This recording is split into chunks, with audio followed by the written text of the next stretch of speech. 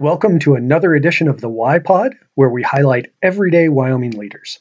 This episode features a conversation with Alisha Rone from the Child Development Center. We talk about things like how she thinks about being present in her role, creating a culture of trust, and how she makes decisions.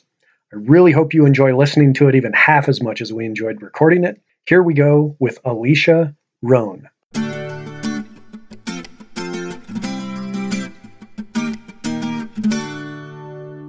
My name is Alisha Rone, and I'm the Executive Director of the Child Development Center. Thank you for doing this, Alisha. Yes, I'm excited for it. One place that we might start, you were actually born and raised here in Wyoming? Yeah. Could you tell us a little bit about the Alisha story? Yes, so I was born in Moreland, Wyoming, and I grew up between Casper and Cheyenne. I went to elementary school in Casper and graduated from Cheyenne Central High School, and then went on to the University of Wyoming, which I loved. The university is great. You had lots of different reasons you liked the university. Mm-hmm. One of them was the Greek system. Yes. Could you talk a little bit about your experience there? I was part of the Greek community. I was a Kappa, and it was just the highlight of my college life, and just thoroughly enjoyed being a part of the sorority and living that life. I think it was great because it offers a little bit of discipline and teaches you, how to migrate with others in the social life. And I just kind of took on a leadership role with the sorority, and I was president of the sorority and president of Panhellenic, which is kind of over the Greek system. And I loved it. And then my senior year, I got the award of Greek Woman of the Year.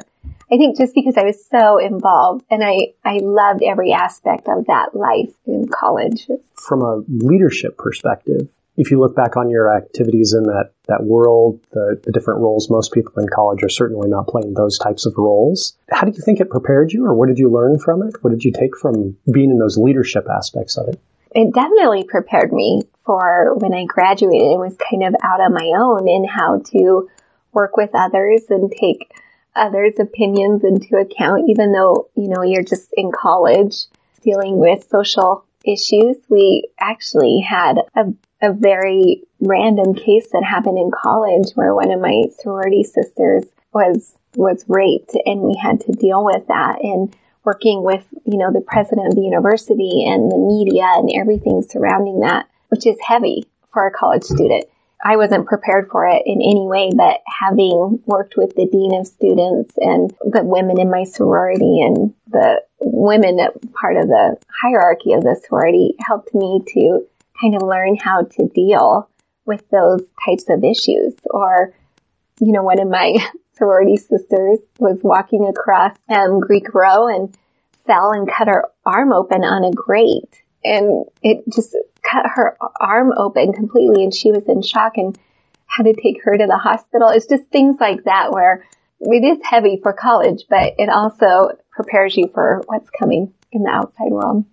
Educational in all kinds of ways. Yes, yes, very much so. The academic aspect, I was surprised to hear what you studied when you were in college. Yes, so I got my degree in child psychology.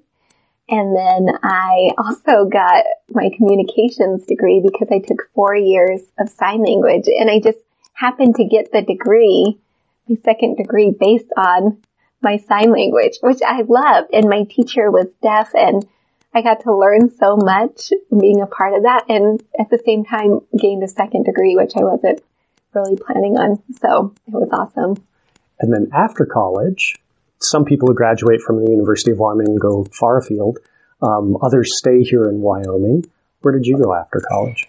So I decided to spread my wings and go out of state, and I went to Boise, Idaho, and I spent 10 years there working right out of college. I was a general manager of a hotel, which is crazy. I'm like 22 years old, and they're trusting me with this 101 room hotel. And so I did that, and I volunteered for the hospital there, St. Alphonsus, and then they recruited me to do their marketing and foundation for the hospital. And so I did that and loved my time out there. Boise's a great town. When you came back here, you also worked in the Foundation for Wyoming Medical Center. Yes. What is it about that aspect of foundations, because you've done it a couple of times. It's actually part of the rest of your story, too. What is it about foundations, being involved in that you find appealing or satisfying? I think you're just creating a better good, right, for everybody. Healthcare, you need. It's a must. I think something that I enjoyed raising funds for in marketing was healthcare, because it's a necessity. And same with here at the Child Development Center, when I became the development director and was starting an endowment, what happens here is life-changing. And that is what I can get behind and raise money for, because you're just impacting people's lives. And so that's why I definitely enjoyed it at the hospital and then being here. Before we dive deeper into the CDC, which we'll definitely do, there was only one departure from that typical career path where you started your own business. I did. So I think everyone has this dream of having their own business, and I just kind of wanted to do it. Thankfully, my husband supported me in that, but I decided I had one child of mine and was going to have another one, and I just kind of wanted to take a leap and do something fun. And so I opened up a baby boutique in downtown Casper across from Lou Talbert's, and it was called Pumpkin's Baby Boutique. And it was fun, and I enjoyed putting myself into that. But then after like 2 years of working in the store and sitting behind the counter, I was bored. And I'm the type of person that has to be putting my mind to something at all times. And so I kind of handed off the store to my sister and decided to get back into what I love doing, which is the philanthropy work and making a difference in people's lives. And so the position that you picked up at that point was? So then I picked up the position of development director of the CDC, and that was doing a lot of their fundraising and marketing. And they wanted to start an endowment to make sure that, you know, the CDC was taken care of well into the future for the interest of that endowment. And so I did that and worked with the foundation board here. And we had a goal of raising $6 million, and we're at $4.5 million, which is awesome for the CDC. And so I just, jumped into that role.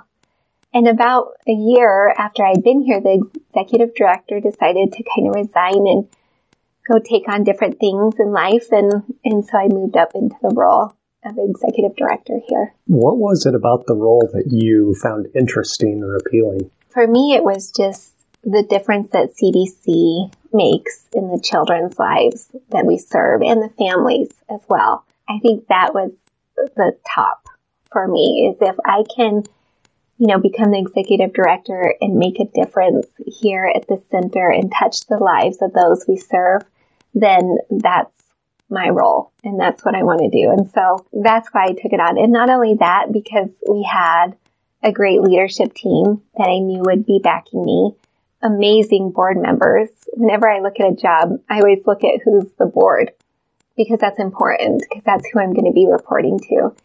And we have just a great board of directors here. And then the employees, the staff.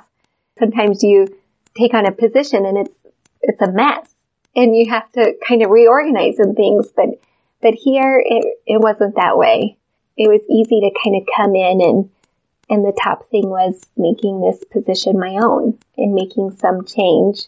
And I guess that change for me was being more present and involved with the children and families we serve. If you could talk a little bit more about that in terms of not necessarily your involvement, first of all, but I certainly, as a citizen, I would drive by this building probably hundreds of times, maybe even thousands of times over the years, and had no idea what happened in here. Could you talk a little bit about what happens inside the walls for people who haven't ever been inside CDC? Yes. So I think CDC is the best kept secret in Casper. It really is. And until you come in here and see kind of the magic of what happens in here, do you realize like it's truly an amazing organization. CDC serves right now about 445 children with special needs and 135 children without special needs. And that's from 0 to 5. First, they come in and get a development screening, which we do about 1,400 a year. And if they show any delay in their development, the kiddos, then we'll come in and provide speech or occupational therapy or physical therapy to hopefully get them to reaching their developmental milestones again. and prepare them for what's to come, which is the K through 12 system. And so we really work with them on that and providing them preschool and just overall a hands-on experience for both the children and the families. And we see miracles happen here. Like I was telling you, we saw a little girl that actually pedaled the tricycle for the first time ever down our hallway. And it was just a moment of cheering and excitement.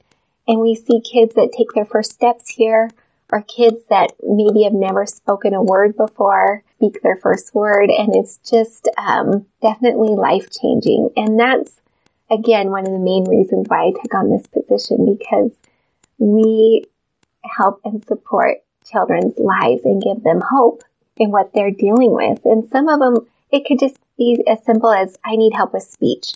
Or it could be, I need the gamut of services because I'm having to deal with this syndrome or this diagnosis in life. And that's what we do. Great cause. Thanks. Amazing. You move into the role of executive director. You're not only, they say, you have the magic wand, you can change anything. You've got the magic wand, you've got the crown. How did you think about that new position when you first came into it? Did you want to make immediate changes because you'd already been here a year? What were you thinking moving into that role? I think the first and foremost topic top of mind was just to be present. Present in everything that I did. Present for the children, present for families, present for staff.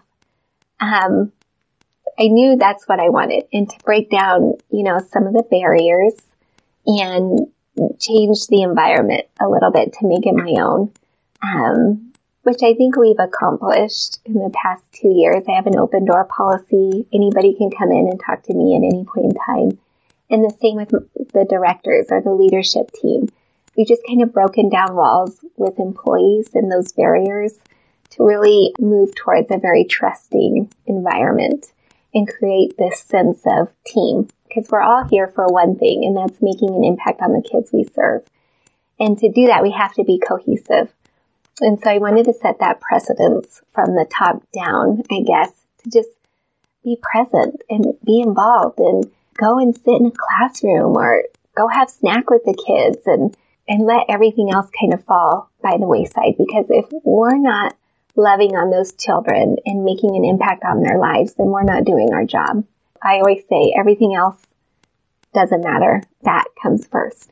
And that's what I wanted to create. And it shows in the environment you've created. When you walk into a room, there isn't a sense that things have to change because the boss walked in, which I think is part of the atmosphere you're after. Yes, very much so. And I think with the leadership team as well, I always pride myself on my leadership team because, I have 5 directors that I work closely with, and we may not always agree, but when we walk out the door, we agree. That's very important to me, and I take all of their opinions into account when I'm making a decision or creating change. And I think that has helped us as well overall create the positive environment that we have here. That executive team, there haven't been any changes on that team since you joined. Mm-hmm. So you took a role where you didn't pick any of the players that you had on your team, so to speak, your direct reports. How did you think about that process of working with people that you hadn't interviewed and hired and groomed? What was your thought now that you moved from a peer role with them to now you're their boss? They very much wanted me to move into this role, which was great. I had their support from the beginning. But at the same time, I wanted to hear, what went well in the past and what didn't go so well. And so that I could keep that top of mind in working with the team in this role. And I very much put my staff and them above me because without them, there's not going to be a great CDC, a great place to work. And so their thoughts and their opinions, I always take into account before creating any type of change here. And I think that's important because as a leader, you have to hear the voices of your staff and directors or whoever reports to you to be able to create positive change.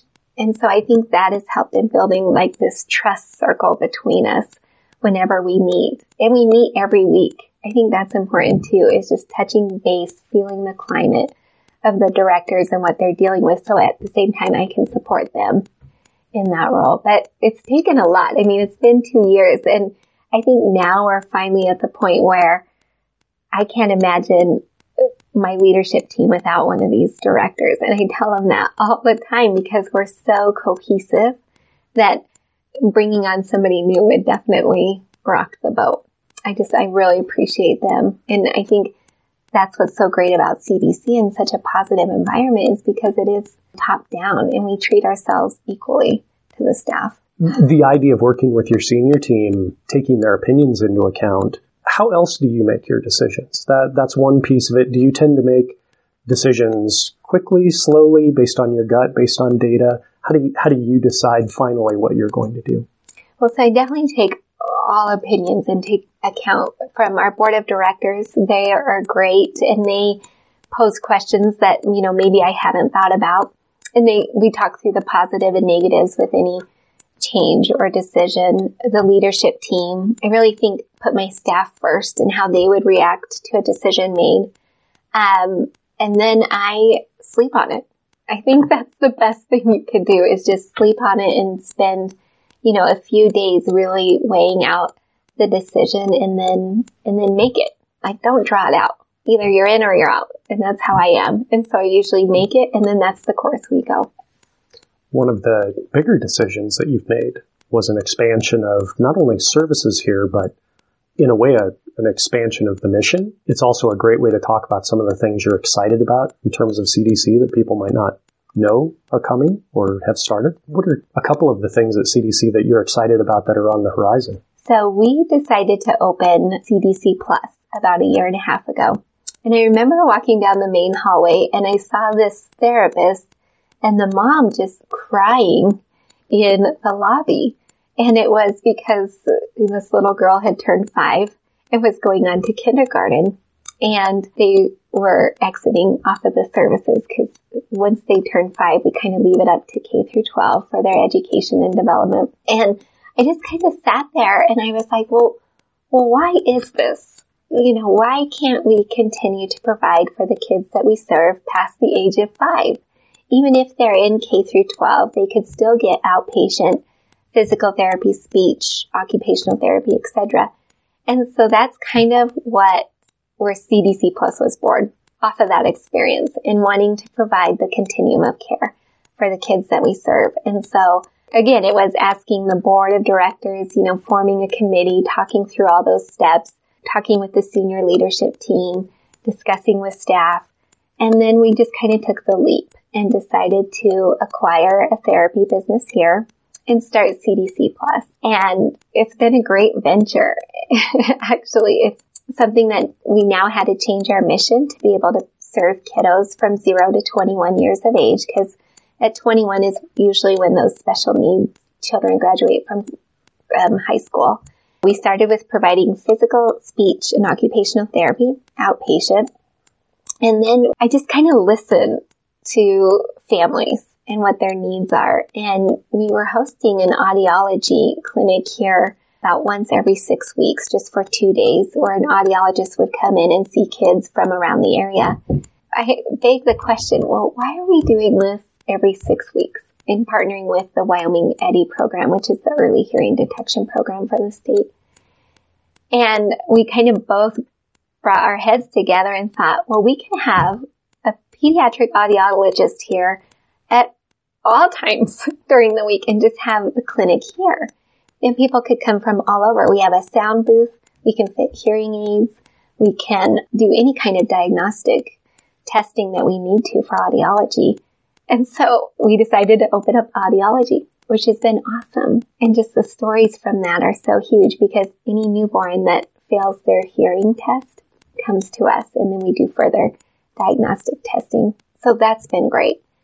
So then as I was kind of milling around in and out of classrooms and talking to families about, oh, their child is a picky eater, or my child's overweight, or my child's not gaining weight, I decided to hire a registered dietitian to work with families on nutrition issues, because with kids with special needs, they have so many texture issues or sensory issues, or, even, my 3-year-old is a picky eater. And so I wanted to hire a registered dietitian to support families even more. So that's a lot of change in the past year and a half, but it's been great change and positive outcomes for CDC in supporting our families and children with the things that they need. And so I think that's the basis off of every decision here is, okay, what's going to impact the children and families that we serve for the greater good? And all of these decisions and things that we've done support that. A last question for you. Okay. You could be doing all of this in a bigger market. You could have stayed in Boise, which is a bigger market. You could have gone to a more metropolitan location. Why do you choose to do it here? Why in Wyoming? Well, I chose to stay in Wyoming because Wyoming's fabulous, and we don't realize it until we're here. And I think I realized it when I grew up here and then I moved to Boise and I wanted to come back home and I wanted to raise my family here because of the sense of community and that the great school system that we have and the safety that we have here in Wyoming for my kiddos. And it's not a big city type of upbringing for children. It's very small town community feel. I know my banker, I know my doctor, but I get to go out to dinner and see everybody I know. And I love that. And that's what's so great about this community in Wyoming. And we take it for granted, right? Living here because while we get a ton of snow and that kind of sideswipes some things, overall, it's just a great place to live and a great home for families. Well, thank you for what you and your team at CDC do for the community as well. Well, thanks, Eric. And thank you to Elevate Wyoming for supporting me in my role and my leadership team. And we've just really appreciated that. And if anything, that's what people need to invest in is their team and learning new ideas and having these conversations with their staff. And I really appreciate you supporting us in that.